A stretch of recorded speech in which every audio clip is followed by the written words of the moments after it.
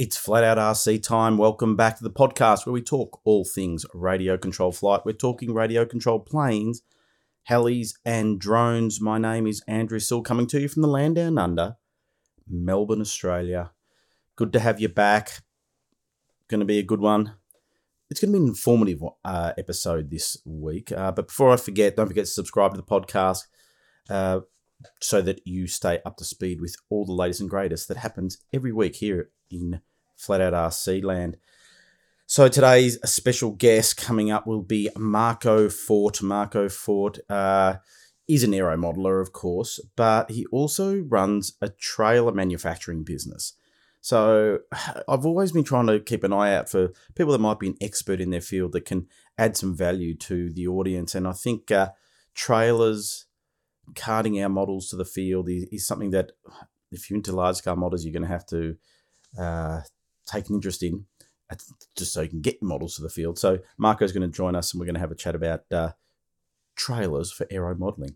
So stay tuned. But before we get to that, let's have a look at what's been on my mind.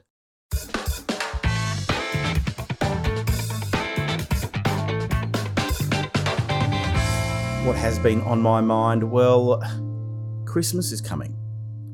Christmas in Australia means a few things. Summer is here, holidays, and plenty of food, and hopefully some flying. It's a time of year that I look forward to. I normally go down the coast to some relatives' place. I'm a member of a club near there, and I take a few planes and I try to get out there as often as I can, weather permitting. If the weather's good, I'm at the flying field and I'm there all day. And the family love that. I get to go by myself. They get to do their thing, get to catch up with some friends down there and go for a fly. And so we're only three or so weeks away. Wondering what your 2022 is going to look like, what you're hoping to do as far as aero modelling goes. And for me, the one big thing is trying to get back to events. I think that here in Australia, the whole idea of restrictions as a result of COVID sort of dying out. We're learning to live with it.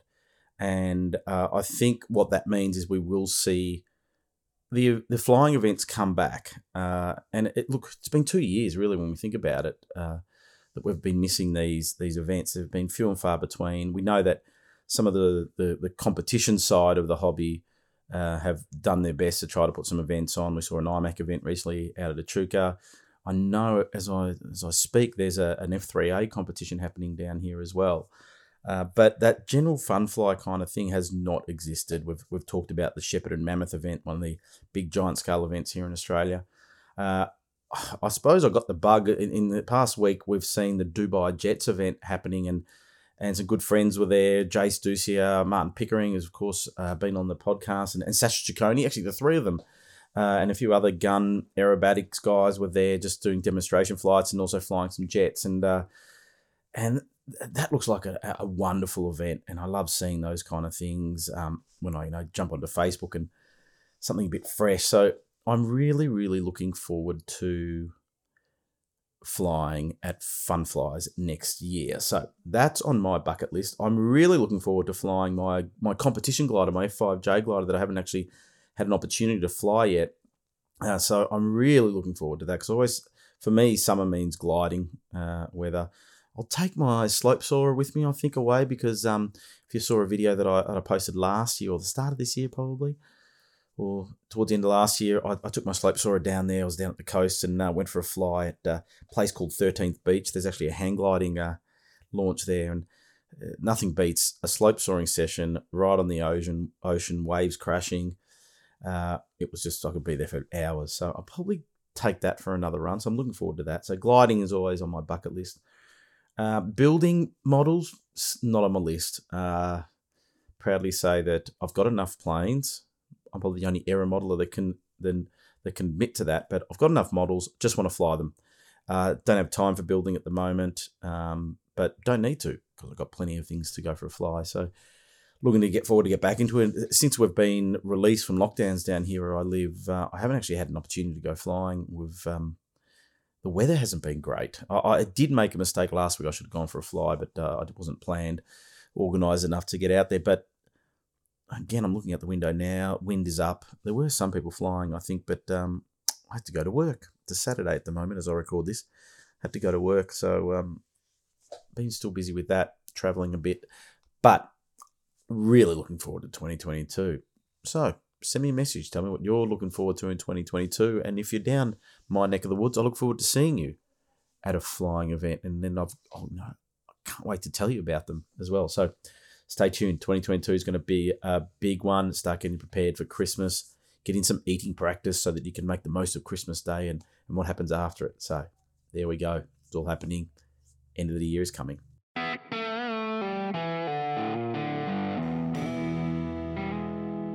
It is guest time, my favourite part of the podcast.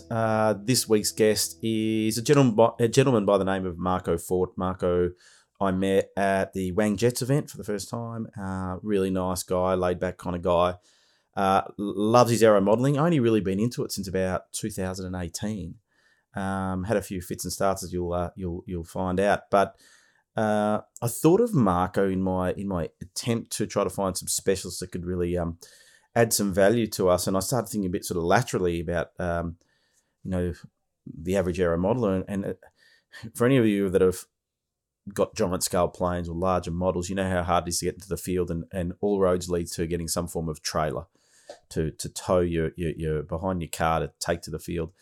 And Marco happens to build them. And so I thought we'd get him on and just have a bit of a chat about his aero modeling, but also a few tips and that we both share, really. Some of my experiences having got a trailer built and owning a trailer, and also Marco in, of course, building them and how modern trailers built down here in Australia and materials used, etc. So good chat with Marco. Hope you get something out of it. Well, you may have heard me talk about this year how I want to have guests on that have some special expertise around things to do with aero modelling. And this week we do have a specialist. Marco Fort, thanks for joining me. It's good to be here, Andy. Thanks for having me. We're going to talk about trailers because you have a trailer manufacturing business, but you're also into aero modelling. So let's talk. Yep. Let's talk planes and stuff and how you got started. So that is the first question. Where did your aero modelling journey begin? Okay, it began in 1995. My 10th birthday, my dad bought me a glider kit. So it was a Precedent Electra Fly 2, I believe. We built this thing over several months, got it all finished. We ended up pinching the servos and radio gear out of my brother's little Tamiya Grasshopper just to get it going. So we got it all going. We checked everything. Yeah, it's all working. So we went down to the park, and the old man was controlling it, and he goes, "All right, throw the thing." So, yep, I've launched it. He's full throttle, full elevator. Thing pitched right up, and then pointed the nose down just straight into the ground. Split the wings in half. That was that. That is the most common first accident of anybody with like a 2-channel glider. They go out and say, "Oh well," and they just pitch it up and stall it and whack it into the ground. Yep.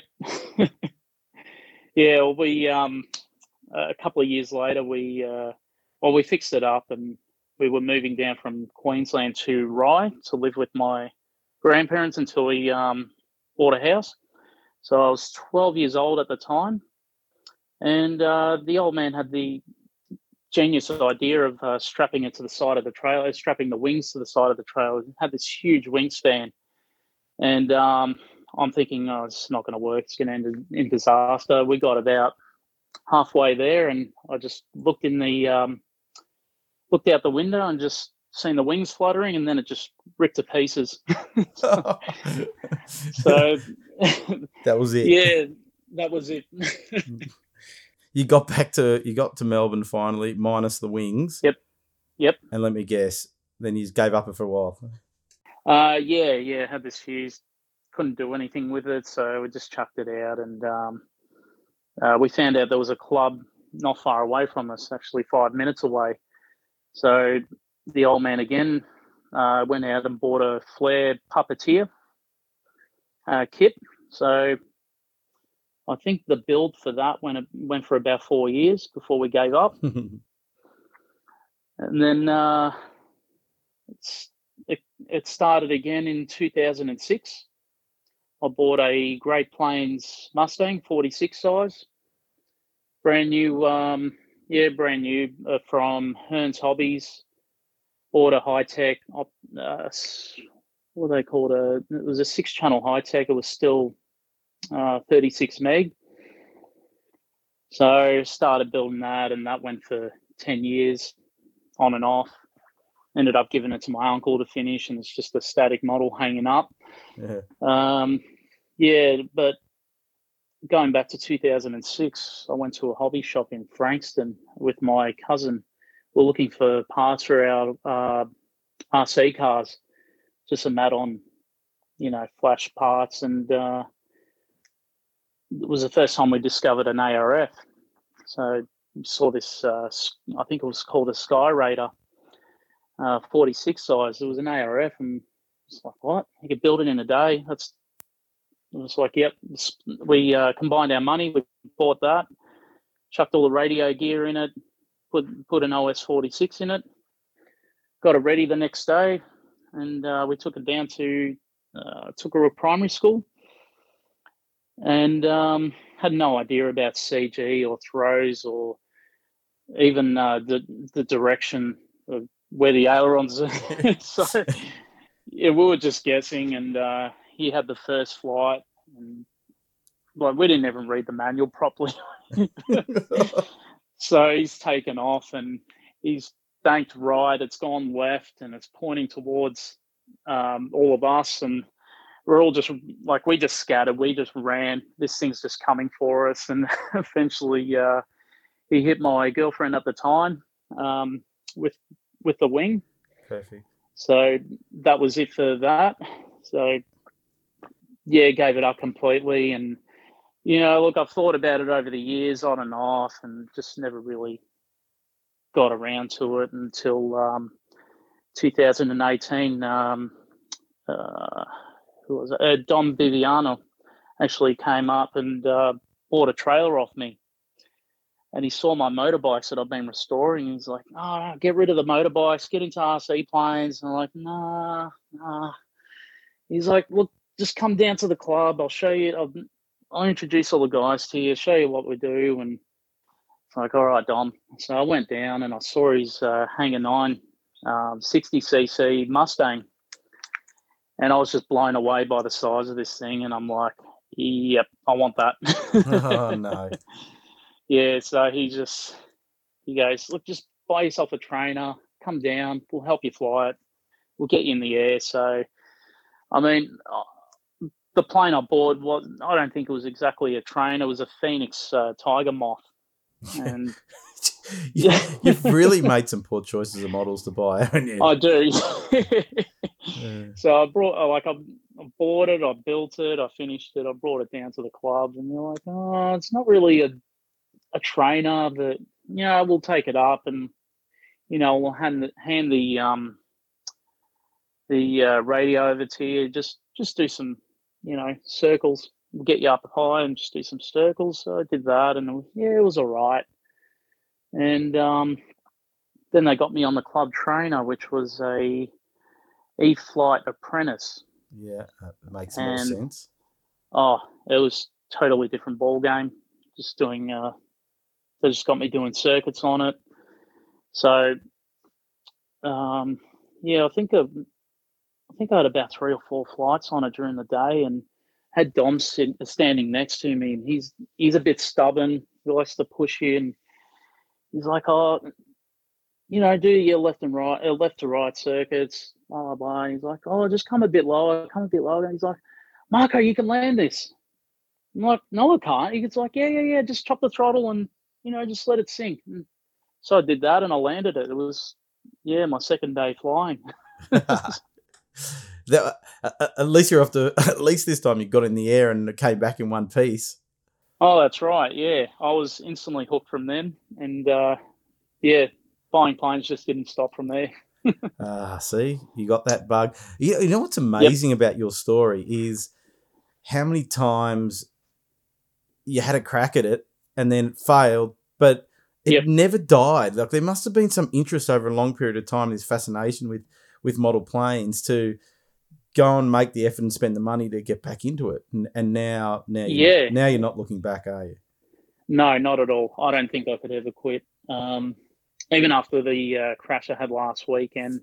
Oh, yes. I can't let it go. And it gets in your blood, doesn't it? You can't shake it. It does. Yep. So you've progressed pretty quickly, because I know you as a jet guy now. Obviously, the guys down at your local club, and I know a few of them. There's a few avid jet flyers there. How did you get into jets? So we're fast forwarding a lot, but how did you get into jets after those early sort of flying the E-Flight Apprentice? Well, I actually went down to P and Darts, and Steve Malcolm gave me some lessons. He was he spent the day with me. I had a little Hangar 9 Mustang. It wasn't the trainer, it was the sport. It looked like the PTS. Yeah. But it was the sports model. It didn't have those add-on plastic things for the wings. So I brought that down, and it's like, oh, we'll get you up. We'll do buddy box, both on Spectrum. So, yeah, we're just playing around on that and his Boomerang 60. And, so I was close. I think 5 months after I started, I got my silver wings through Steve. Yeah. And I went down to P and Darks just to have a bit of a fly, and I saw Glenn Orchard's Elan, the Boomerang jet. And I was like, whoa, what is that? I'll just stop you there. Glenn Orchard's name has come up in almost every... I don't know whether he came up in the podcast last week. I can't remember what was my podcast. Okay. He's been come up... If he did come up last week, this is the 4th week in a row. Wow. No, he didn't come up in last week's episode, but he missed the thing. Yep. And I have asked Glenn Orchard to come on the podcast, and he just sent me laughing emojis. He still won't come. So when you see him next, can you please just tell him, come on, get on the podcast? He knows me well. Oh, yeah, definitely. But he's just reluctant for some reason. Anyway, sorry, I digress. Yep. You saw his jet, which I think he still might have it. And he does, yeah. And you fell in love, and that was it, wasn't it? Yeah. So I fell in love with this thing. I just couldn't believe the sound, the smell, everything. I was hooked, and that would have been January in 2019, and I started hunting for a jet probably about 4 months after that, and I found one in New South Wales. It was a JSM Excalibur. It was actually an old customer of mine owned it. So I rang him up, and we had a chat about it. We agreed on a price, and I drove all the way to Cobram to pick it up, which was the worst drive ever. That many towns I had to go through. Took me 10 hours up and back. It was ridiculous. Worth it though, for a plane. Oh, definitely. Worth it. Yeah. So got the thing going. I probably went to 5 jet meets before we went into lockdown. And then we came out of lockdown. There was still no jet meets because we kept coming in and out. This was last year. And one day I was at the club with Mark Stewart, Greg Escord, Dom Viviano. They were all flying jets. I brought mine down, and I was just like, you know what, stuff it, taxied it out. And they're like, oh, you don't have to do this, Marco, if you're not comfortable. And I just said to Mark, look, if I get uncomfortable, will you land it for me? It's like, yep, no worries. So I just took off, and that was it. It all started from there. So that would have been July last year before we went into that really big lockdown. Yeah. And then ever since then, you started spending more money on jets. That's pretty much all I spend money on. Jet people get the bug. And I've bucked the trend. I got the jet, as you know, and I'm actually I'm not interested in any other models to purchase at this point in time. I have no more room left in my house to put another another thing. And we'll talk about my trailer when we get to start talking about trailers, because, if it doesn't fit in my trailer and I can't store it in my trailer, then I can't put it in there. I can't get another model. So something would have to go for me to before I could get something else. But it's amazing how, we all know that jets are a bit more expensive, to invest in. But gee, I'll tell you what. What I say is, you see those aero models, and they see a model and they get that twitch in their eye, and that's them falling in love and imagining if I own that plane, what it'd be like to fly it, and they convince themselves that they have to have it, and then they go and fork the money out and they hide the plane from their wives so they don't know how much money they've spent. And if they ask, how much did that cost? Oh, I got it at a good deal. How much did it cost? Oh, a couple of grand. And then they're off your back until they realise, nah. No, a little bit more than that. Yeah, so let's have a look at what planes you currently got in the hangar. What's left after the last incident? Oh, jeez. Okay, I've got the Excalibur, so that's my go-to jet. I'll take that everywhere with me. I've got a ASM Panther, which I got from Phil Singh earlier in the year. Oh yeah. I've seen that. Yeah, so it's a simple model. It's ready to fly. I just need to get my confidence back up. What else have I got? I've got a Cessna 310, running on 6S. Oh, really? Twin? Yeah. It's a beautiful looking model. Yeah, I was going to say they look great. Yeah, it was Nitro Models, I think the brand is. Yeah. What's the wingspan on that? Oh, I can't remember. I think it's close to 2.5 meters. Yeah. Oh, that'd be awesome. Yeah, but very, very light plane. It flies great. What else have I got? I've got the Freewing F-14, which I've only had one flight on. I've got an old Skymaster Hawk, that's been an on and off project. Oh, yeah. Yeah, so at the moment I'm just up to riveting, and then I'll give it a nice new paint job, and then I'll do the fit out. That's a big one. How big's that? That's the 1/5.5 scales, so that's about 2.2 meters. Oh, okay. What mode do you put in that? I'll probably put the 120 in once it comes back from repairs. The K120, yeah. Now, speaking of the plane that you just lost, let's remember it in all its glory. Yep. Okay. Which one was it? It was the L-39, the Skymaster. Oh, and that's the Czechoslovakian team, isn't it? That's right. Yeah, scheme. Yep. That's awesome. That's my favourite. One of my favourite looking L-39 schemes. It is. It was stunning. Like even just going in the garage, it'll just stop me. I'll look at it, and I just love that model. It flew really well. Unfortunately, I just made a few mistakes leading up to nerves building up, and then unfortunately, I think I might have pulled back on the throttle. I was trying to get it back to the runway, and she just pointed the nose down and just went in. Yeah. So not much left of it. Yeah, well, there's been a few stories in the past few weeks of a few jets going in at some of the jet events, but it's one of those things. It's at the start of this this interview, I sort of said that I've been trying to get specialists on the podcast that can really add some value to the audience, and the next one I've really thought of is getting a psychologist on to talk about that psychology of flying, of that how. Like, I'll give you an example.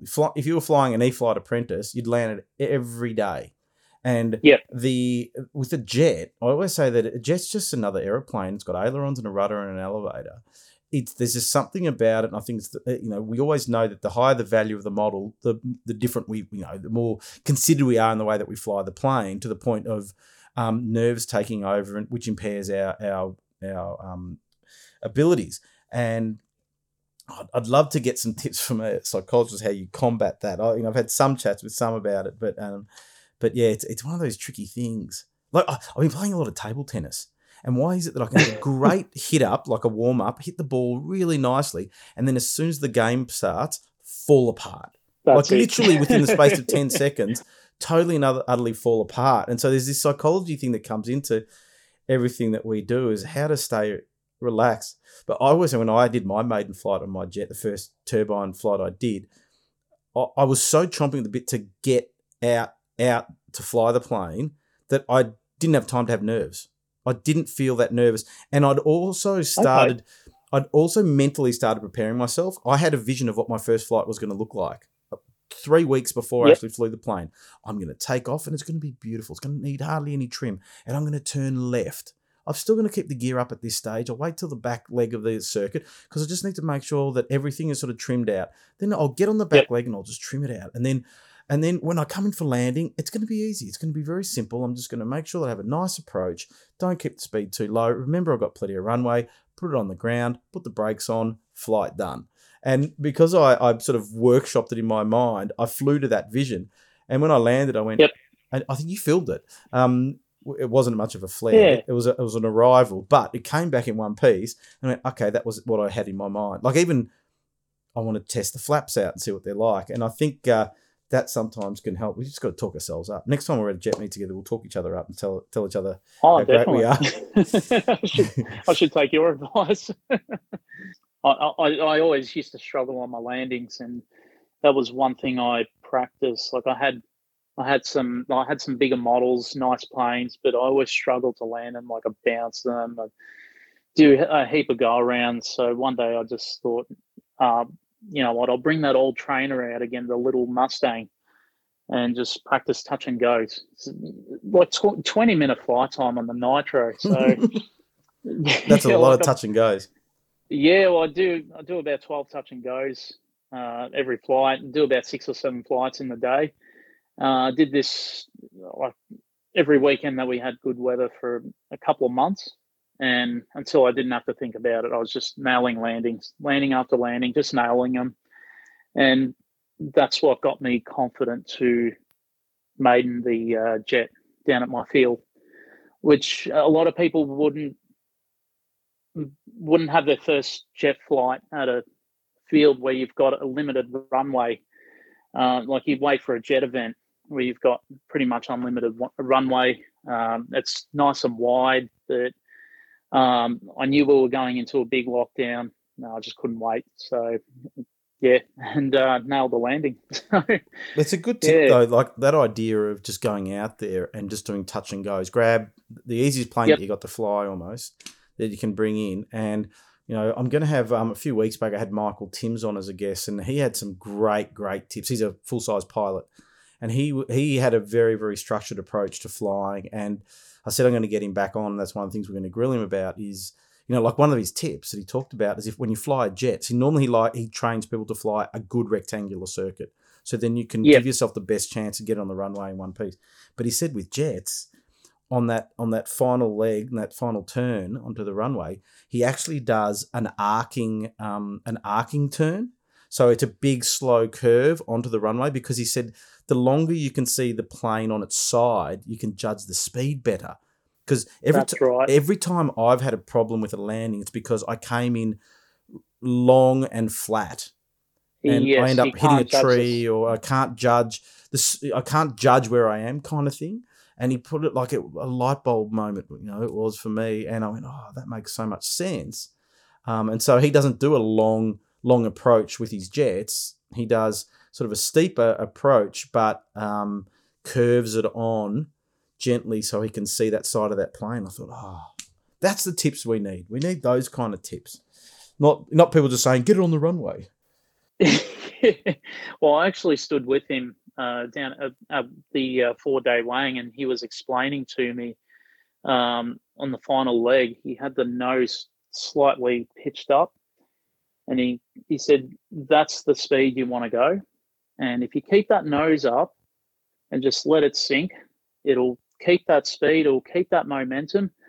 And you do that just like that really, what you were saying, that really wide turn rather than going out doing that rectangle circuit and then just having it, you know, straight down the runway, because it's really hard to judge the speed. And like that's caught me out a lot of times. Like I can't see how fast it's going. Sometimes I'm too fast, sometimes I'm too slow. With the L39, when when I was too slow. I was actually doing that turn, but that wasn't on the landing. I was getting ready to land. I was going to put the gear down and put the flaps on, but I think I was just trying to it just went way over the grass, and I was fighting it. I reckon I pulled the throttle down and didn't realise, because I was so focused on trying to get it back, and and just watching it fall out of the sky. It was like it was in slow motion, and I knew I couldn't do anything about it, and there was just so much confusion. And yeah, I mean, I didn't want to go and pick up the pieces, but unfortunately, it's my plane, and I have to do it. So. Yeah. Well, yeah. You know what you've learned from it, but it's a lesson for everybody about maintaining a clear head, and not the more anxious we get and the more nervous we get, the more impaired our decision making is. And as you said, you've articulated it really well, that, it's confusion, that what have I done? You lose sight. It's talking about table tennis again. My son plays with me, and he's saying to me, I can't focus. And I'm trying to get him to articulate, what do you mean you can't focus? What are you trying to focus on and that you can't focus on? And he sort of can't articulate it yet as to when he says, I can't focus. It's like there's too much happening at once that complicates his thinking. Like I'll say to him, just think about your feet moving in the right position or something like that. But when there's multiple things that you need to be mindful of and you're in a stressful situation, that's why someone like Michael Timms is good, because pilots are trained to handle difficult situations and how to methodically work through that. But it can also get confusing when you've got someone telling you, like, you're doing this, you're too far over, you're going too fast, you're going too slow, and sometimes you're just better off if they're not there talking to you, and you can just relax and just work it out yourself. I agree. I've sat on the flight line at the Shepherd and Mammoth event and watched people tell their mates, okay, come a bit slower, a bit to the left now, and they always end up plonking it in, because that, like you said, that person is just impacting their thought processes. Let the person fly the plane and bring it in. As long as I get it on the runway in some sort of one piece, that is good. But yeah, I agree. It's terrible, isn't it, when people sitting there going, okay, and especially in landing. Oh, look, I know they're there to help, and they just want you to have a successful flight. No, they don't want you to break your plane or anything. That's why they're there. That's why they're talking you through it. And but yeah, sometimes it's just too much information. Then it gets too much. Yeah. Well, when you think about it in a full-size plane, you don't think, the person sitting in front of that, in that cockpit of that 737, and the first officer's got to land the plane. The captain's not sitting there going, okay, a bit too fast. Okay, slow it back. Okay, a bit to the left. Okay, put a bit of rudder in. Okay, flaps down. Are your flaps down? Okay, you ready for it? Okay, you got to flare now. And by that stage, it's in the ground. It's a very, very calm environment. You're letting people think and have to concentrate on what they're supposed to do. And the talking is kept to a minimum. And I think for all you aero modelers out there that love to chit-chat with your mates and give them some pointers whilst they're coming to land, if you want them to crash, talk to them. If you want them to land the plane in one piece, let them go. Even if it doesn't look pretty, they'll still get it on in some way, shape, or form. Right. But don't interrupt their thought processes. Yep. Oh, well. Agreed. Now, let's move on and talk. We've talked planes, we've talked crashes and all that kind of stuff. Let's get on to something that I consider you to be an expert, because you have your own trailer manufacturing business called Fort Trailers down here in Victoria in Australia. But no doubt you can build for anyone around Australia, of course. But what I wanted to do is we all know that at some point in time, if you get into large scale models, you're going to need some way of transporting them to the field. And a trailer that you hitch up to the back of your car makes the most sense, of course. We have seen people try to strap giant-sized planes on the roof of the car and all that kind of stuff. But we all know that when it starts to rain, it's not a good idea. And then you got some people that try to jam things in the back of station wagons, but they fill up really quickly. And models nowadays have got bigger and bigger, so we're seeing more and more trailers out at the field. Now, having you on, we're going to sort of have a bit of a deep dive into trailers and give people some sort of information to be mindful of. And I want you to share some of that sort of insight as to what you do when it comes to building trailers. But the first thing is, if someone has made the decision that they need to get a trailer, right? What are some of the things that you recommend they're mindful of? Like, where does that journey start once you've decided you need a trailer to transport your models?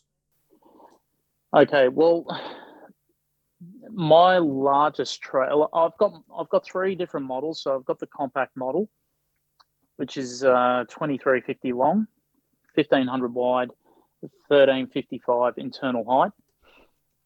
So that's sort of like that's in millimeters. If you want me to use a different, use millimeters. Yeah, no worries. That's easier for me. Yeah.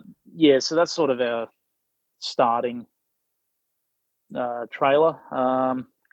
Then the next one is the standard. So that's almost 3.2 meters long. Same width, same height. So you get your 1500 wide, 1355 internal height. And then we've got the large RC trailer. So that's the 3200 long, 2 meters wide, 1355 high. Now, they will fit pretty much every model, unless you get the odd one where it's, over 3 meters long. Yeah, then really pointy noses and things. Yeah, then we just like they'll say, "Oh, my model's this long. Can you build a trailer that long?" Yep, no worries. But we try and keep it within the 3.6 meters, just because that's the biggest sheet we can get without putting a join in. Yeah, that's an important one. So what we're really the first part of the process is looking at size, and do you find that when it comes to selecting size of your model trailer, you're finding that people are sort of probably going too small, or should be starting off with a larger trailer to start off with, or what's your recommendations around sizing? Because like that small one that you've got is pretty small. You'll be able to put some sort of average size models in. But once you start getting to 100cc aerobatic planes or some big scale planes or some big jets, you're going to outgrow it pretty quickly. What's your recommendation as far as sizing when looking at a model? A trailer. Look, for people that have been in the hobby for a long time, like the older people, they don't really. It's very rare that they're going to get a model that's, over 100cc. So a lot of them are just happy with, their, like their Cubs or whatnot. So that's a perfect trailer for them. It fits in a garage nicely. They're compact. You can store them easily. For someone, doing iMac or, jets, then I'd recommend just going straight to the large one. Yeah, my philosophy always is you could never have too much space, because you know what happens when there's space, you find something to fill it with. And that's right. My trailer is around 200 mils wide. Oh, sorry, 2 meters. So it's 2 meters wide. 2 meters wide. Yep. And it's about internally 3.5, I think, 3.5 long. Yep. And then whatever the normal height is, of the panel height or whatever. But I can fit, just to give people an understanding, with that size. So it's a large, what you'd consider as a large trailer. I can fit 200cc side by side with stabs on underneath. And I've got an upper shelf as well. And that upper shelf, I can fit 4 30cc's crossways. Okay. Right. Now, most people are putting their models in sort of front to back. But I worked out that I could fit more models when I put them across, because in my instance, my trailer is my storage shed. I've got a single car garage. The planes have to go in the trailer goes into the garage. Right. Okay. And so I've gone large. Plus, I had the 100cc, so you need a big. They take up a lot of room, and when you have two of them, they do. Yep. I went that. So that sort of gives you some sort of understanding when you get to that sort of 2 meter width. I find that you do have the wheel arches. So in that instance, you've got the paneling all the way to the external sort of side of the wheels. So, but Yes. that extra width, I find, gives you a lot of extra room because our models. The other thing we've got with our models, not only are they long, but they're wide as well, especially with the stabs and stuff. Yes, that's right. Yeah, like especially one of my models, it's pretty fat. I've got the Skymaster F14, so that would take up the whole entire space of the standard size trailer. Yeah. Yeah. So I think making that decision as to whether you want to take planes out of your trailer or keep them in there when you go to the field is a big decision, and it all depends on the space that you've got really at home. Like in my instance, when I go to the field, I'm taking 6 aeroplanes with me at a time. Not that I'm flying them; it's just that I can't be bothered pulling them out, because if I pull them out, I've got to put them somewhere else and in and out and in and out. That's right. And yeah. they've been pretty secure in there as well. But okay, so that sort of gives us a bit of a space size and a few things to consider if you're building a trailer. So let's talk about the materials that you use to build these trailers, right? Because over the years, there's been subtle changes, especially in the way that we do cladding and stuff like that. But what are your options when it comes to, obviously you're using a steel frame, steel chassis. Yep. So it's tubular frame. Yep. Yeah, and so you've also obviously got plans and know how to build a chassis for a model trailer, because no doubt it's similar to a motorbike trailer and all that kind of stuff, just maybe some different dimensions. What's the important thing to look for when it comes to a chassis? Okay. Well, our RC trailer, the large RC trailer is based off the chassis of the motorbike trailer that we do, and the standard RC trailer is based off the standard go-kart trailer that we do, and same with the compact. So, basically same chassis, same walls. The only difference is you've got the fixed roof for the RC trailers and the lift-up tailgate. And that seems to be most people's preferences. For me, I like the pop-up roof and the drop-down tailgate. I can wheel the plane straight up the ramp into the trailer if it's in an aerobat. And I can walk in the trailer. I've got the head height. But also, I can close it all up, so it's not a massive trailer that you're towing around. It's still compact, but it just opens up, gives you all the room. Now we use a tubular frame. They come galvanized. The steel comes galvanized, and so we cut it up, weld it, and we etch, prime, and paint the welds. That's the only thing that isn't galvanized.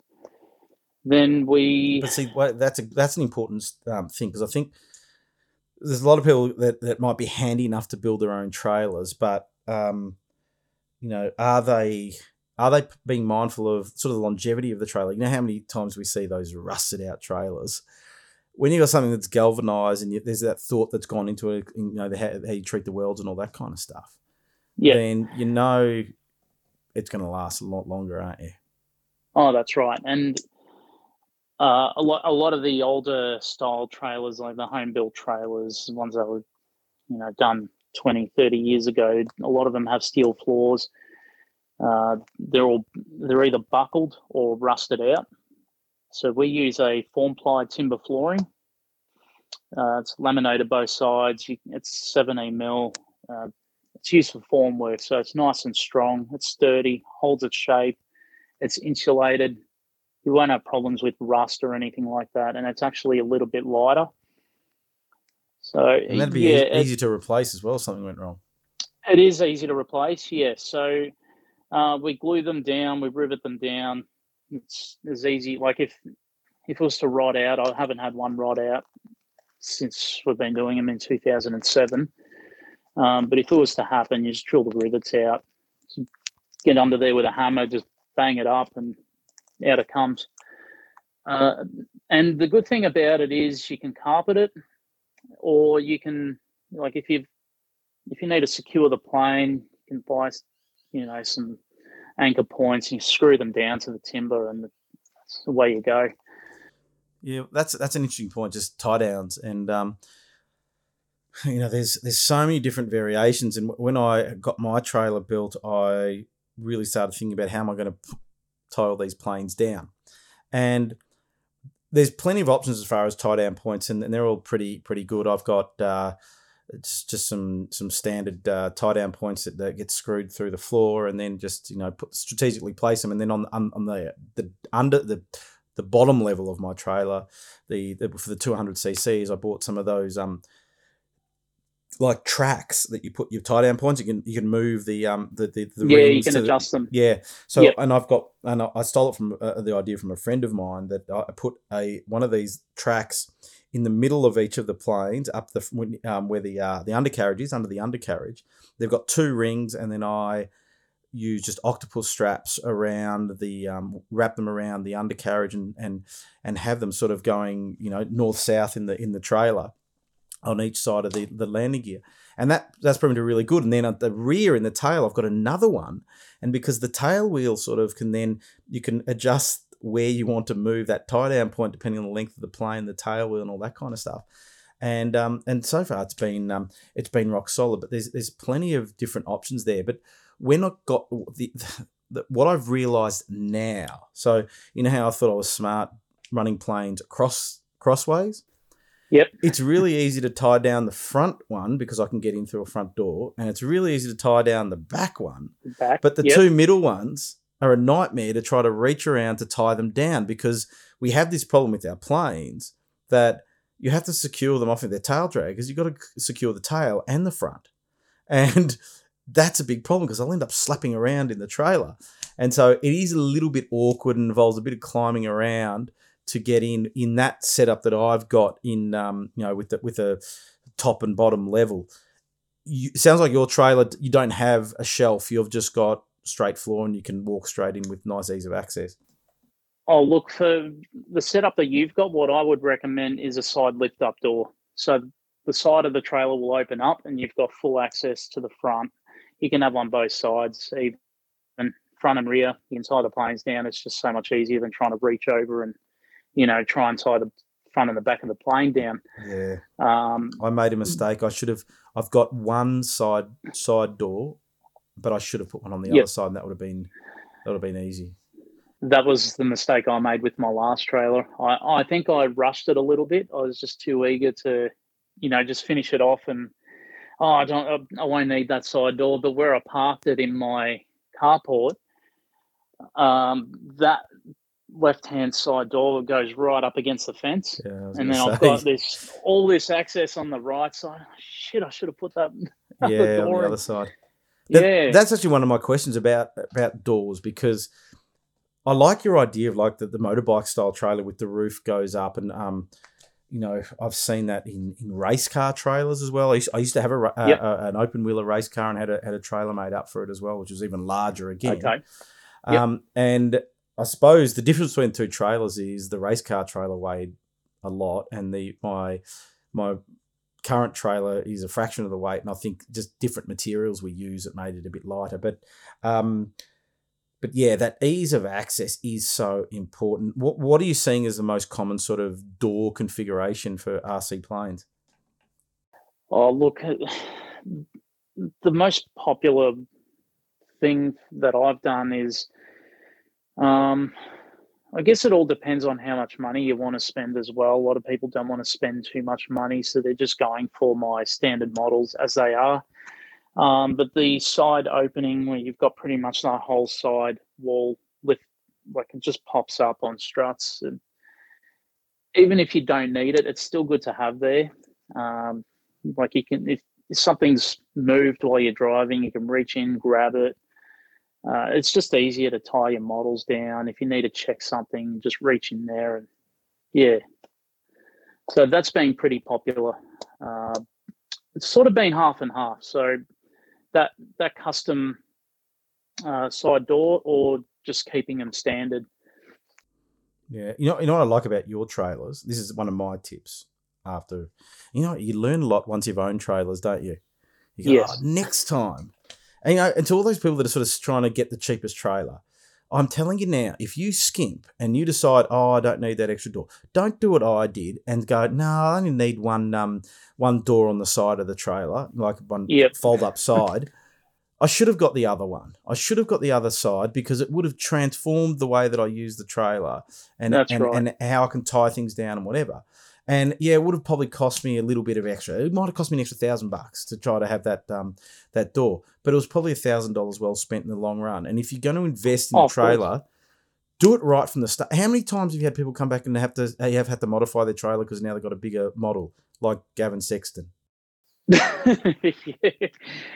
Yes, so I did modify the front of Gavin Sexton's trailer, and also a friend of mine, Greg Escort, he recently bought a Havoc as well. So he brought his trailer in. We had to do that same mod on on the front of his trailer. So yeah, look, yeah, I mean, when does a model that big ever pop up though? Like, it's very rare. But it's not. But I'll give you an example. I always went larger because there's some space in the front of my trailer, and we all carry fuel cans, toolkits, battery chargers. If you're going away somewhere, you take extra stuff, and having that extra space to just throw some things into the trailer, and even access to get in. One thing I like about your trailers is your front. So we talk about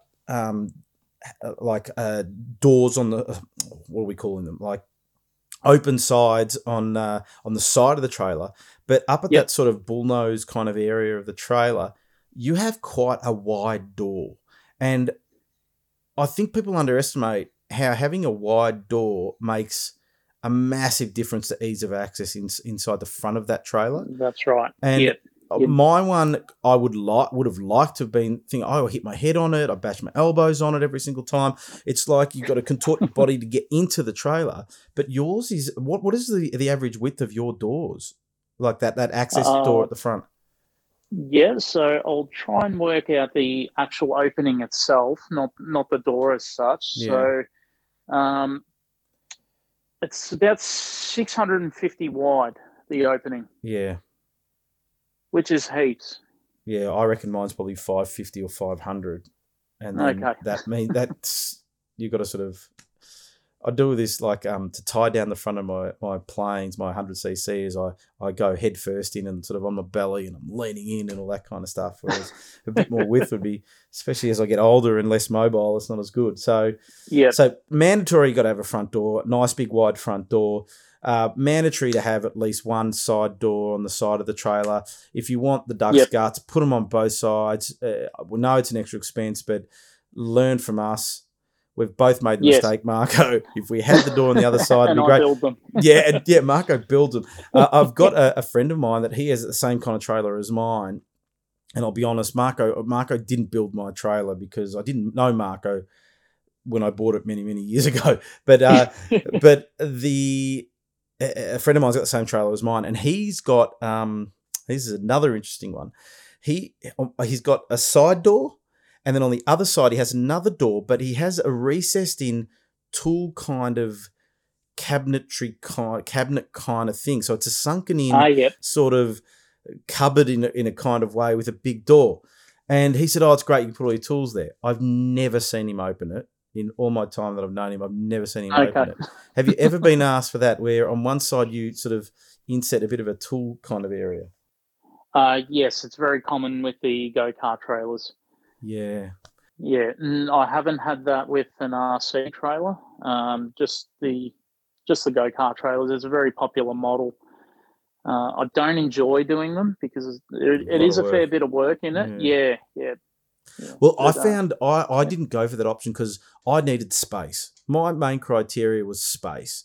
And if you want space, you can't go and have that kind of cabinet stuff. And my theory was, if I really needed to go and grab that many tools, I've done some serious damage and I'm not going to fix it at the field anyway. I'm going to take it home. So I don't need to carry all that space. And it literally will take away a fair chunk of your width of the trailer and restrict what you can put into that trailer. So I'm not a big fan of that. So Marco and I don't Yeah. recommend putting those cupboards in. If you're into go-karting, I had a go-kart. I forgot about my go-kart trailer. It cost me, I bought it brand new. It cost me about $3,000 and it was a piece of rubbish. It was the heaviest trailer you've ever felt in your life. And I didn't like towing it. It rattled. Now, speaking of rattling, this brings me to the next point. My original my first two trailers, they were clad with, I think they call it sign writing sheets. Sign writers. Sign white or sign writers white. Yeah, something like that. Right. Yeah. And so now we've moved to, it's a Lucabond, isn't it? Or what are you cladding trailers in? Yeah, so it's not a Lucabond. It is this. It's exactly the same. It's identical. Yeah, it's just another brand. So they come color coded, both sides. Pretty much any color you like, really. They even come textured.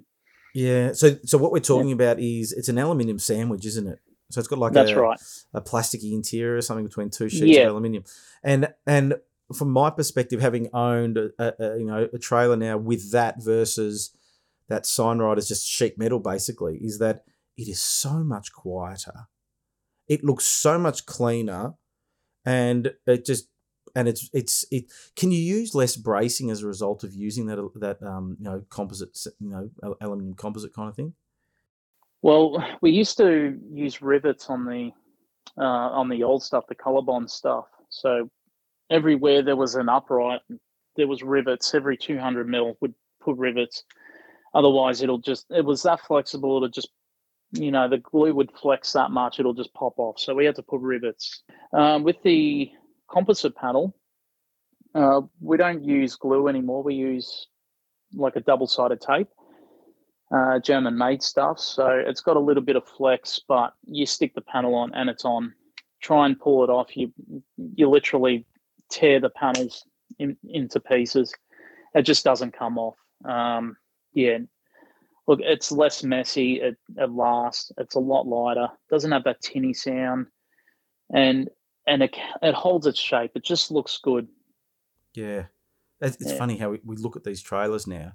They look so much better than what they used to because of this sheeting method. It is just so much better. Yep. Just clean lines. Like you said, you're not seeing rivet lines and all that kind of stuff. It's just nice and clean and. But of course you've got to work to a sheet size because you try not to have those joins, don't you? The joints, yeah.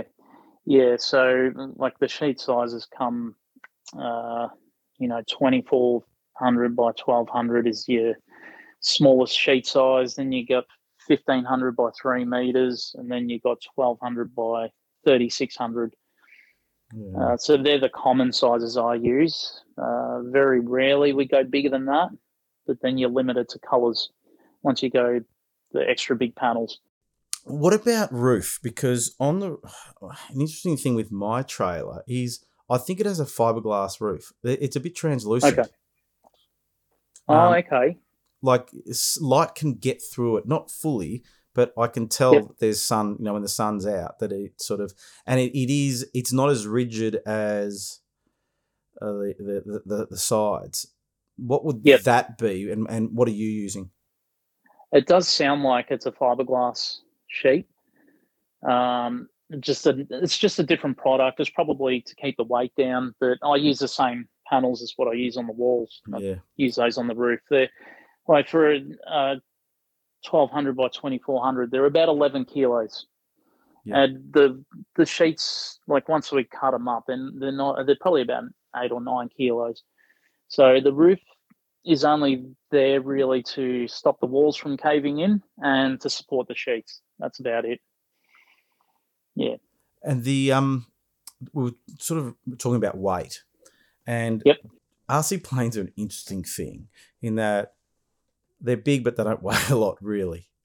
No, they don't. Now, and that means when it comes to building a trailer, yes, we always try to make our trailers as light as possible. But there are different considerations. Let's say if you're carrying go-karts or motorbikes or things like that weigh a lot more when it comes to running gear and things like that, like suspension, brakes, and all that kind of stuff. When it comes to suspension and brakes, for an RC plane trailer, what do you recommend? Because I know that you can overspring them and then it's pointless exercise. The thing bounces around. But what's your recommendation? What are you doing? Okay, so I use like for the small trailers, I use a 3-leaf just because they don't weigh anything. Like the compact trailer weighs 300 kilos.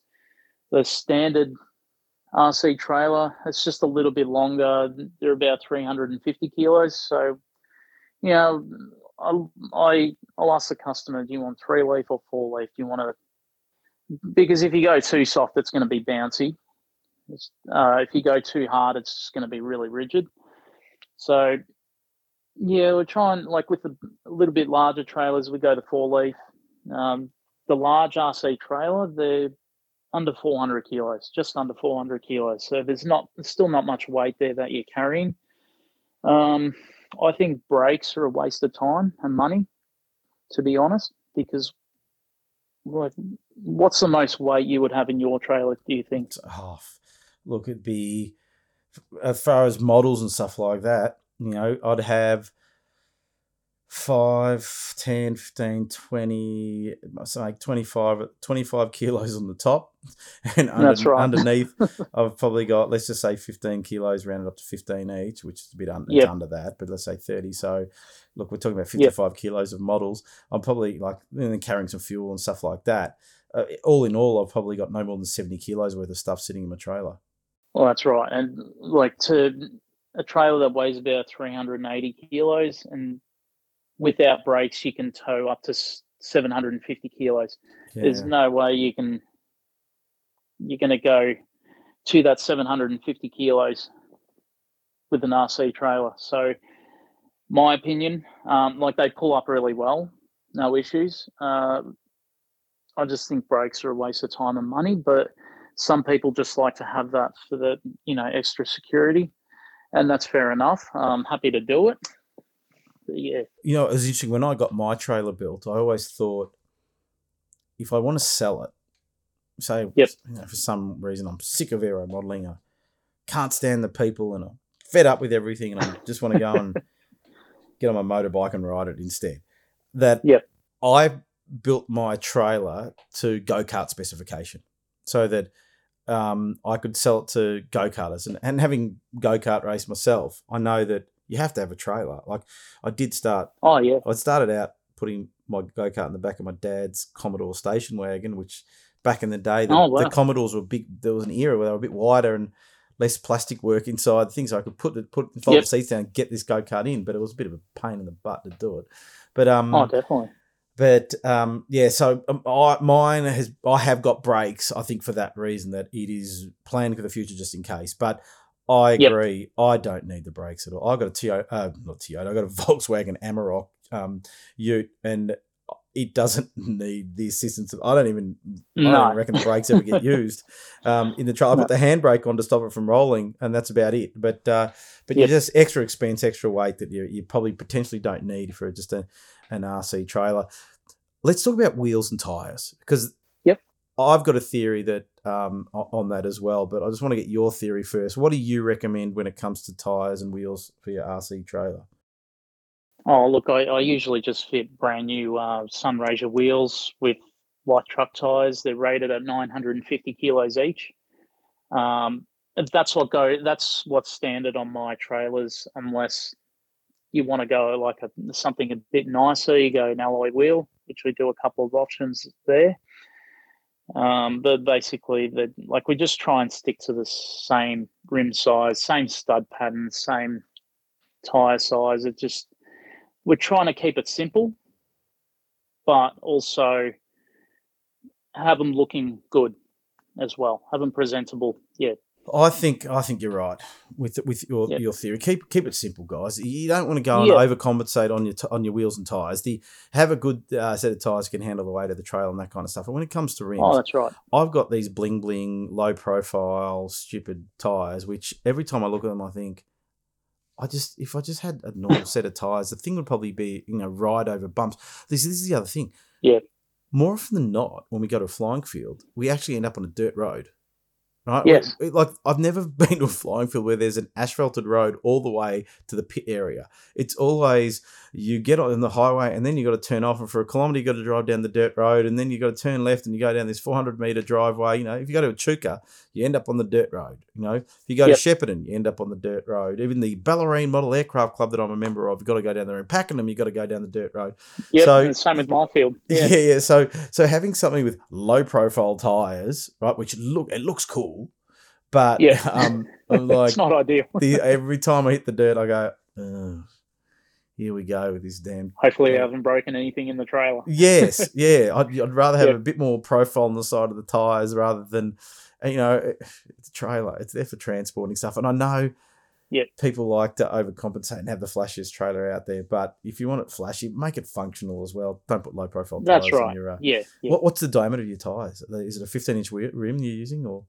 It's a 14-inch rim, Yeah. and they're a 185 wide tire. Yep. So yeah, it's a pretty chunky tire, but it still looks good. It looks right. Yeah, I'm looking photos now. There is nothing wrong with the look of those wheels, that tire No. and wheel package at all. You know, and you know what? I love the old Sunraysias too. I had them on my race car trailer, and they're just a no fuss kind of rim that actually they look all right. I don't mind the look of them at all. Oh, look, they're not amazing, but they don't look shit either. They present well. I think they. So okay, so I'm going down my list here to see. We're talking about brakes. We've talked about different configurations and that kind of stuff, which is interesting. Your thoughts on that pop down back, pop up top, and pull down sort of tail. Yep. I find that some trailers, I had my go-kart trailer, I had the first trailer that I owned, had a pull up rear sort of tail, and it weighed a ton. It was so heavy. They couldn't put gas struts on the thing because the gas struts wouldn't hold it up. It was just, I don't know how they built that thing, but anyway, it was like a workout just to get it up so I could pull the trailer down. I think from memory, I had like a big stick that I'd just put under one corner of the door. But now, then I had a pull down. I had a pull down for my race car, and that was a very, very heavy door as well. And I had a winch, an electric winch to winch it down. It was that heavy. But the winch, it was like it was connected to the roof, I think, from there, or yes, I think it was in the roof. Yeah, that's pretty common. Yeah. Or no, it was from one side or something like that. I can't remember. It was pulling up on one side, and it pulled up to get it up, but it was so slow to pull up that I just get a few mates and go, "Come on, let's just lift it up," and go bang, and so I didn't use that. That'll take a while. And then you need a battery set up and all that kind of stuff. And then my latest trailer, of course, is the Dream, which is extremely light on the gas struts, holds itself up, and I love that because it acts like a veranda as well. You can get out of the weather, out of the sun or something, and just hide underneath as well. Now, actually, that's what I was going to say. Keeping dust and rain out. I've seen various different styles of sort of sealing hatches and doors and things like that. Yep. What do you do? Look, when earlier days, I played around with a few different seals just from Bunnings. There was a sponge one which I thought was good at the time, and until I was in a storm and I had to wire in some lights, so I just locked myself in the trailer and I'm wiring in these lights, and all of a sudden this water just came gushing in from the side door. What's going on? I put a seal on it. It wasn't leaking before. And sure enough, that sponge just absorbed all the water until it couldn't absorb anymore. And the winds just pushed it in. It's like, all right, that doesn't work. So I went for it's like a rubber seal. It's a self-adhesive one. It's used for, indoor, outdoor for your house. It kind of looks like an eyelet, so it sticks up a little bit, and it compresses. So I tried that, and I got the hose on it, and just sat there for about 10 minutes, just putting around the door, and sure enough, like I entered through the back just so water wouldn't splash in when I opened the door, and sure enough, it fixed the issue. But that's what I would recommend using. It's I think it's under $10 from Bunnings, and it just sticks to, you can stick it to the door or stick it to the door frame, and it works really well. Yeah. Yeah, but My trailer, just comparing notes, there's pros and cons of this. All my doors and everything are externally sealed, like a semi-trailer kind of thing. yeah. And it's a great sort of, it's almost too good because it's very hard to open the doors sometimes. You get Yes, it almost creates a suction. Yes, Yep. you get like an airlock kind of thing, and it is so hard to open them that sometimes you'll see me sitting there fighting with this thing, and once you crack the seal, it's okay. And I think part of the challenge is you almost need to lubricate the seals a bit. But the problem is, a mate of mine once sprayed silicone spray on them, and it helped, but then it left all these black marks that he couldn't get off the trailer. It looked terrible. I've heard of people saying beeswax or something like that might help lubricate it, but it's extremely waterproof and dustproof. But oh my god, it's painful. I built a toy hauler when I was into the bikes. Yeah. And I used it on the PA door. Yeah. And geez, it was a nightmare. Like I was all excited. I finished the trailer, I shut the door, I sat in there, watched something on the telly I installed in there in the bed, and trying to get out. I couldn't get out. I was kicking the door. I just wouldn't open. I had to climb through the window and actually drill out the rivets for the hinges. I had to drill the hinges out and then pop the door off, and like, nah, this isn't going to work. And that was my first and last time I used it. Yeah. I hated it. What I actually do with my doors is, in the doorway, I use some angle iron, which is also galvanized, and I cut it in a way, it's like a picture frame. So that sits on the inside of the opening where the door will actually close up against it. So that's where you can put that rubber seal on that angle, and it'll just seal. You don't have that issue with, what you've got. Yeah. But I mean, maybe try Vaseline on the rubbers. That's a good point. Yeah, I could do that. I will do that. I've actually, I did that. You know how sometimes you got to put those sort of hinges in, like the robot style hinges, and they say put Vaseline on the hinge before you glue them so the glue doesn't stick. So every time I have to do them, I go, I can't find the Vaseline. Go and buy more Vaseline. Go and put it on. And then find the other one. So I've got tubs of this Vaseline sitting everywhere. And maybe I'm going to lube up my seals. That sounds terrible. It does. What about, I know, here's another one that we need to talk about, which is door latches and things like that. I'm a big fan of having lockable latches. What are you doing? Yep. I'm using a door handle which is called a flush lock. So when you close the door, you push on it, it locks flush. There's like a little tab on there. It's got like little dots on it. Like you would see on a scale plane where you got the rivets. So you just push on that, the lock flicks open, and in you go. That's a good. I really like that. My ones. They look good. My one of those twist lock kind of thing where you got to twist and whatever. That can be a pain in the butt as well. So I like. I actually like the ones that you've got. I just think they're harder to grab. If someone wanted to break in, they're just there's nothing to grab onto. Yeah. If it's locked, whereas the T handles, I've actually broken them pulling on them. Yeah. So. See, this is the thing. If you're going to go out there and build a trailer, you can learn from other people. You learn from our mistakes. And it's one of those things with a trailer, if you haven't got experience with trailers, it's these little things that make the difference, isn't it? Like, we can compare latches, and I can tell you why my latches aren't that good. As we'll say, I can look at your latches and go, that's a better solution than mine, because Yep. with mine you've got to do this, and look at the front door, your front door's so much bigger than mine, I wish I had a bigger front door, and et cetera, that you can really learn from other people. So if you're going to build a trailer, compare notes. And I'm going to reiterate this again, learning from people's mistakes.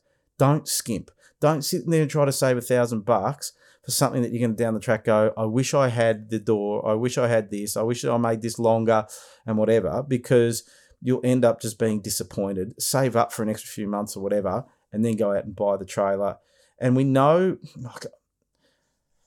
I had some friends that were in the trailer game, and the business ended up folding. And they would say to me, there's not, everyone's trying to go for the cheapest option all the time. The materials, your raw material costs alone are really expensive in building these trailers. So if you go and get a quote from Marco, understand that at least half the price is going to be buying all the material that is needed to actually build a trailer. It's not as simple as what people can think. When it comes to building a trailer, we know that there are some people who try to build themselves, and some of them do a reasonable job, but it takes a long, long time. If someone came to you and said, we want a trailer from you, what's your roughly lead time to build a trailer? At the moment, you're looking at about 5 months. 5 months? Business is that good? It is. It's just been ridiculous since the pandemic started. It's just been booming. It's been really, really good. Yeah, I haven't had time to even build my own trailer. I sold my trailer December last year, and I didn't have time to build myself another one. So I went and got a van just to make do. I thought, I'll build one when it quietens down in July, August. Not going to happen. No, it's just getting busier and busier. What's the most common trailer that you're building? This year it's been neck and neck RC trailers with motorbike trailers. Well, see, the motorbike game, I bought a brand new KTM last year, and after I bought mine, everything just went crazy with COVID, and bike sales went through the roof. I did some work with Honda Motorcycles earlier in the year, and they said that making sales is not our problem, getting stock is. There was just such a big demand. Yes. And, how are you going to, if you're into motocross and stuff like that, how you can get your bike around? Okay, if you've got a ute and whatever, but I'll tell you what, trailer's a much better solution. But yeah, and have you found that, your name has really spread, especially down here in Victoria? I know so many people have bought trailers off you, model trailers. Have you found that, once you got involved with that RC scene, that, business started to come your way? Yes, definitely. I think I made a lot of sales out of Stevie Malkman's trailer. He's a great bloke. Stevie's been on the podcast. He's a great bloke. He's hilarious. And credit to him, he's taught me so much, as well as a lot of other guys. Yeah. Even Mark Stewart, he's just been he's stuck with me right from day one. Mark's been on the podcast as well, and he's just one of those, the nicest guy you can meet kind of guy. He's the guy that you want him on your team because he's not going to yell at you. He's going to calmly do stuff, right? And show you how to do stuff. And he's the guy that you want as your wingman. We should call him the wingman, because he is the perfect wingman. He's not going to jump up and down. He's just going to sit there and support you in a calm way. He's another guy. We like Mark. Even when I've done silly stuff and I don't even realize I'm doing it, he's just okay, just calm down, Marco. Do this, do that, and just very calmly. He brings my nerves down. Which is the opposite to we Italians that will be emotional, start waving our hands around. That's right. That's what's going to happen. Yeah. It's what are you doing? I know the natural reaction. And I'm confused because I've got Greek and Italian in me. So my first reaction is start yelling and waving my hands. Yep. That's what we do. That's it. It's in our nature. Yeah. Oh well. Now you mentioned you want to build yourself a trailer. So one of the questions I've got here is if you had an unlimited budget and you wanted to build a trailer, for the hobby, what would you build? I don't know if you saw. I posted a trailer on Facebook last week. It was a motorbike trailer, slightly customized. I designed it to look a bit more like a, those off-road caravans. Yeah, yeah. Yeah, just at the front where it, comes up. Oh yeah, so it's like about more 700 mil. it's more Then a pitch. square. So it's square with a slant. It's a black one with a That's slanted front. right. Yeah, Yeah, yep. I can yeah. see it. So then it pitches up a little bit. Then it pitches up again. Then Yeah, it goes to the roof. You got the guards, these chunky guards. They stick out 30 mil on the sides. They're just shaped really nicely. Like the customer wanted to powder coat the checker plate, so what I did was I fitted it all up, then gave it to him. He went and got a powder coat. I stuck it on. The thing just looked unreal. yeah, it is great. That would probably be the best looking trailer I've built so far. But I would probably go something like that. It's not huge. What are the dimensions of this trailer? Just give people sort of an understanding. Yes, so it's 3,600 long. Yeah. 2 meters wide, and then the standard 1355 high. Yeah. And total length though. Your total length is what? Total length would have been 4 meters, 4.5. 4.5 meters. Yeah. Yeah, it's got a pretty long drawbar on the. Yeah, that's right. Yep. And what's that? That's for motorbikes. That's right. Yeah. So would you, if you built the trailer like this for the hobby, would you have a pop-up roof again? Oh yeah, for me, yeah, definitely. And the big question: how many doors are you going to put on it? I'd probably I'd have one either side, definitely, and I'd probably do opening up either side, or definitely on the left side. Yep, I'd go opening up either side. Yep. Carpet? Would you put carpet in it? Ooh, I used to be I was all about the carpet, but I've recently started building a little camper, and I've put what's it called, the hybrid floating floors. Oh, and it just looks so good. Oh, really? Yeah, so I'd be torn because the reason why I like the carpet, it looks good, it looks clean, but I also like to 3D print like wheel chocks. Oh yeah. And stick a bit of Velcro on the bottom of it and just stick it to the carpet. It doesn't go anywhere. Yeah, that's a good idea. Yeah, rather than, screwing things to the floor. And so that carpet would be more practical, but I think the hybrid would just make it really pop. Yeah, makes a lot of sense. Okay.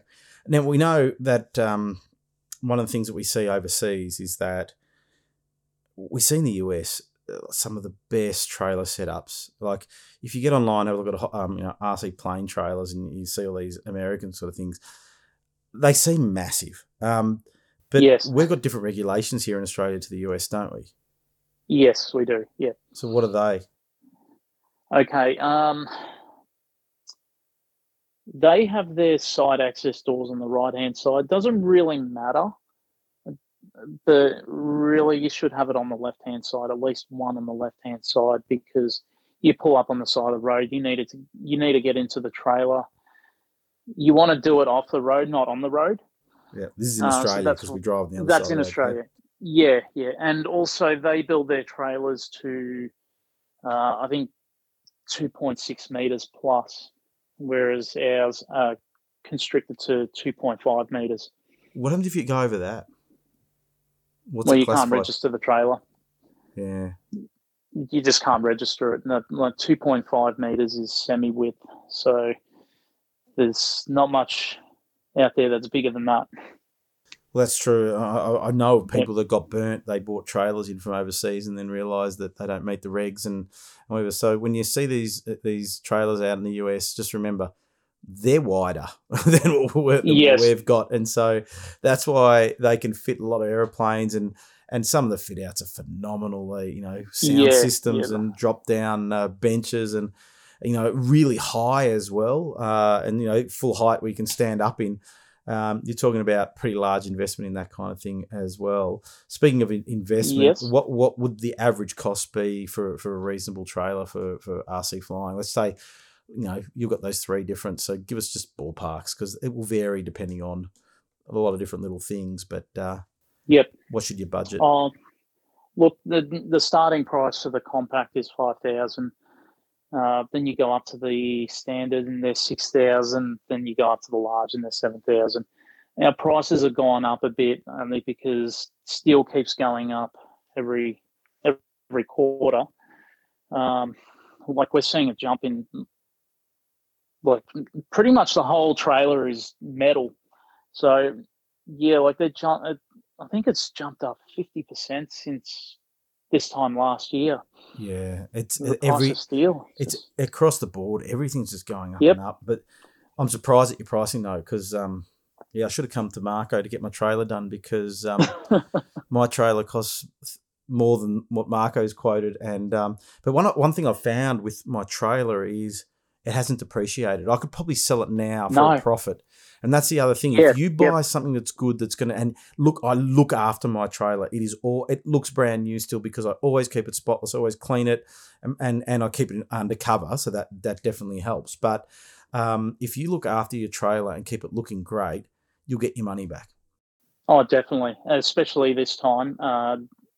Like there's just such a big demand for them. You sell it in 5 minutes.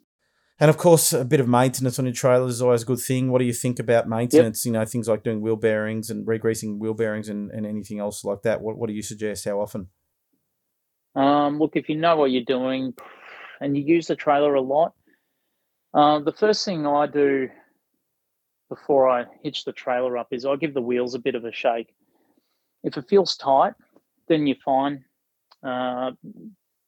Look, the left-hand side will wear more than the right-hand side, just because where the road actually dips down and you've got a bit of rough road on the left-hand side. That's common.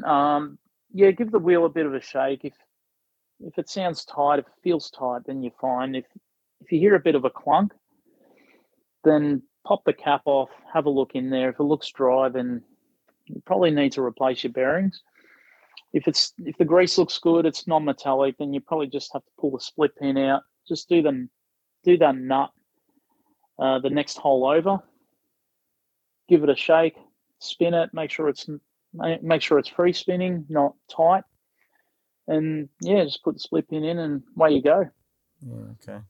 Yeah. Good. Okay.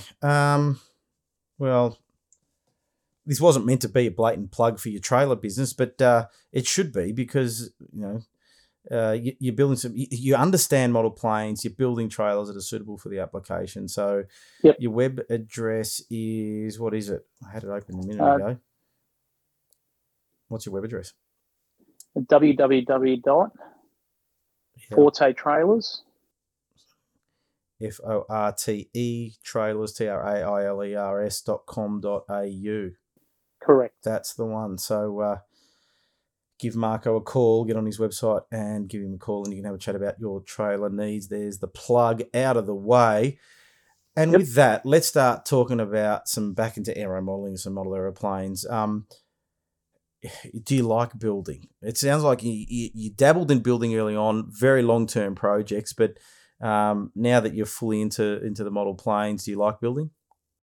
I wouldn't consider myself a builder, maybe more an assembler. Yeah. So I enjoy doing the ARFs. Probably the thing I like the least is servos and linkages, like installing them. Tedious. But yeah, exactly. And I love wiring. Do you? Oh, yeah, that's my least favorite. I can't do anything neatly when it comes to wires. Well, I make my own. Like I buy a roll of, high tech wire or Futaba wire, the spiral one. Yeah. And I'll put my own JR plugs on them. I'll make them to length, and just like everything neat and tidy. But sometimes neat and tidy is not functional. As if something goes wrong, then You got to pull everything out because you made it all neat. It's under all the plates, and then you got to pull all the plates out, pull the fuel system out, pull this out, pull that out, just to get to the problem. So now I try and keep it neat, but on top, and That's a good point. or just keep it simple, but make it look good. Like probably my best tool is my 3D printer, and like you just print holders and battery holders, fuel line holders, just keep everything nice and tidy. I love it. I love people that go and buy 3D printers. I always say I'm not buying a 3D printer because I know enough people have got 3D printers on the shelf collecting dust. Yeah, and it's like you get one and you go, what can I make? I can make a fuel line holder. Great. You can buy one of those as well. It costs you nothing. It'll be quicker. And I'm going to design it up. And now I'm going to... And so the planes, you've added 2 kilos of 3D printed parts into the model now. But surprisingly, it's very light. Like they weigh nothing, these parts, because it's not a solid part. No. You just see the solid on the outside, but inside it's, there's structure in there, but it's virtually hollow. Yeah. But it's strong. Yeah. 3D printing. Yeah, I don't know. I just think there's going to be a lot on the second-hand market soon. There's a friend of ours, a young kid, and he's just anything that he can 3D print. He can 3D printed hinges from this rabbit cage or guinea pig cage or something like that. Oh, okay. Why do you do that? Oh, because I can. And I've 3D printed an airboat, and I put it. I gave him a propeller or whatever. I 3D printed a propeller from an airboat. Great. and I gave him a flying wing, and I said, you got to do this. I might 3D print. Oh, go for it. You keep on 3D printing.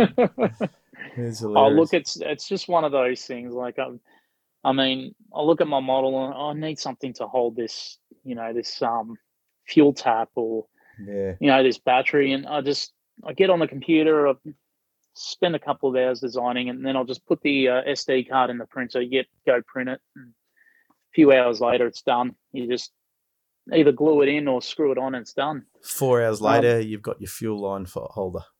Yeah. Well, it's quicker than buying something online and, you got to wait a few days.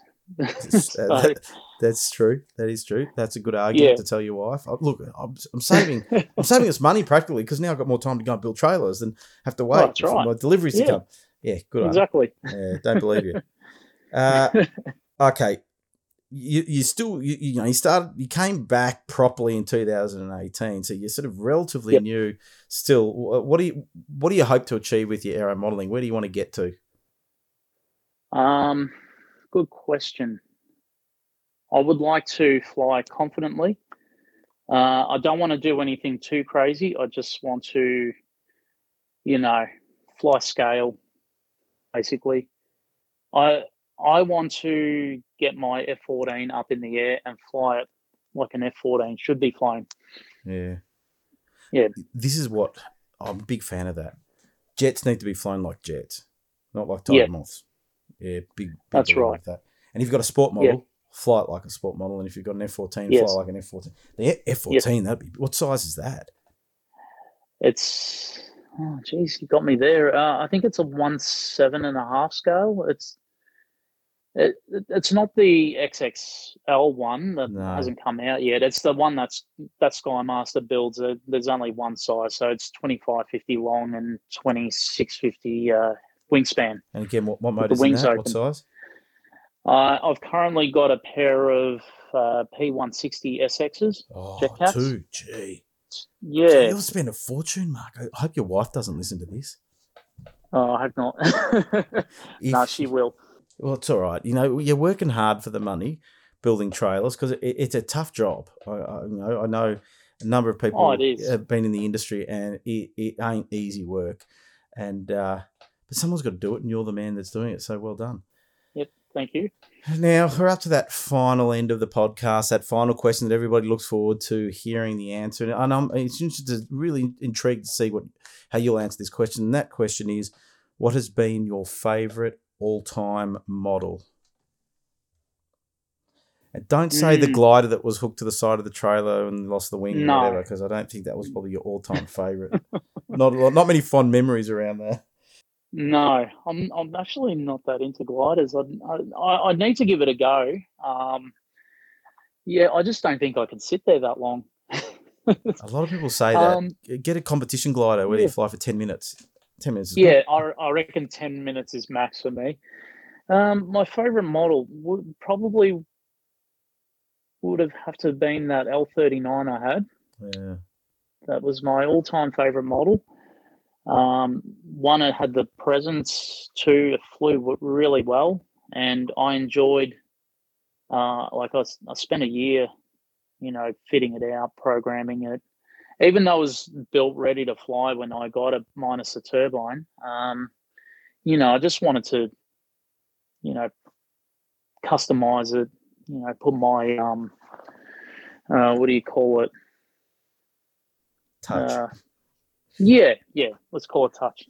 Yeah, It's funny when we buy those secondhand models how, we do have this urge to just go through things. Like I bought my plane ready to fly, my jet, and I changed some servos and we had to change all the receiver system and all that kind of stuff and put some telemetry on it and in doing so, I actually learned a lot about the plane. When you've got to go and change the servos and all that kind of stuff, you've got to pull the tail out and all that kind of stuff. Is how do you get the tail off the damn plane? Because it was like, okay, how do you get the rudder off this thing? Anyway, I finally worked it out. There's all these hidden bolts and thrust tubes pulled out and things like that. But we finally got there in the end.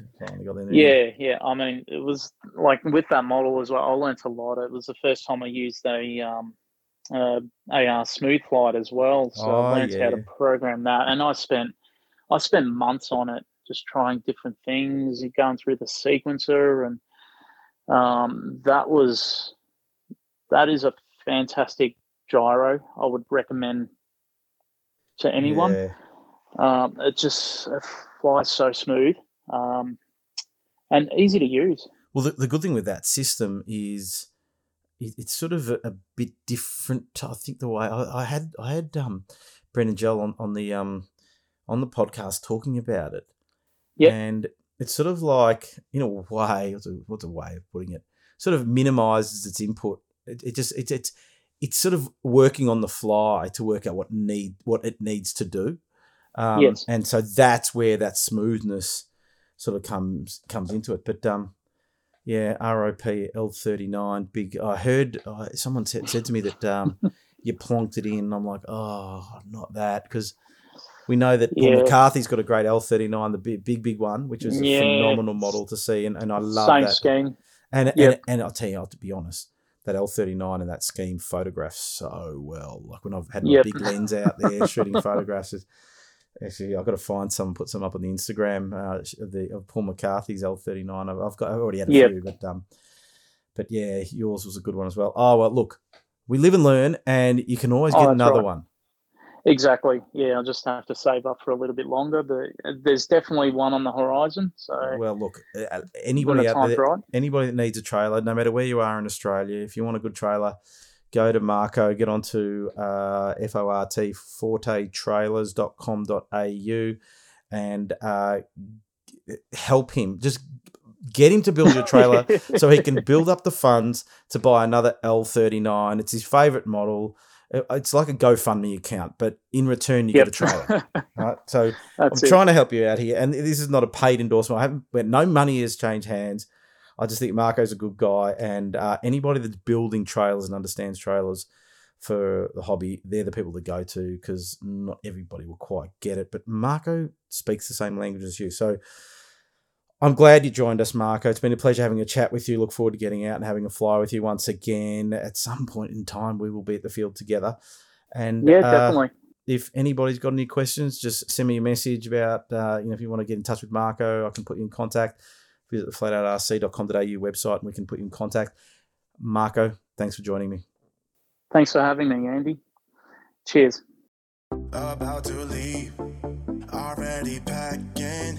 Come with me, I'm not really asking. We'll get away to a place where we don't know. Another episode of the Flat Out RC podcast done and dusted. That was episode 84. We're powering along. Really want to get to 100. 100 is going to be a big big affair, I believe, because I've got this goal in my mind to get to number 100 with the weekly podcast. Got some more guests coming up, which is good. A few more lined up. So they will be coming. Normally I'll take January off just to clear my head, organise myself, line up some more guests and that kind of thing. So I'll run all the way up to Christmas, and then from Christmas onwards there'll be a break. But there's still plenty of podcast episodes to listen to. By then we'll have 88 at least podcasts. I've got a good one lined up for Christmas. I've got to get onto him to organise our recording date. But get on to the Flat Out RC podcast, the old episodes. Subscribe now so you can stay in touch with what we're doing. And don't forget, whilst you're in the mood for subscribing, the YouTube channel, the Instagram and the Facebook as well. Still kicking along, so stay tuned and connected with Flat Out RC.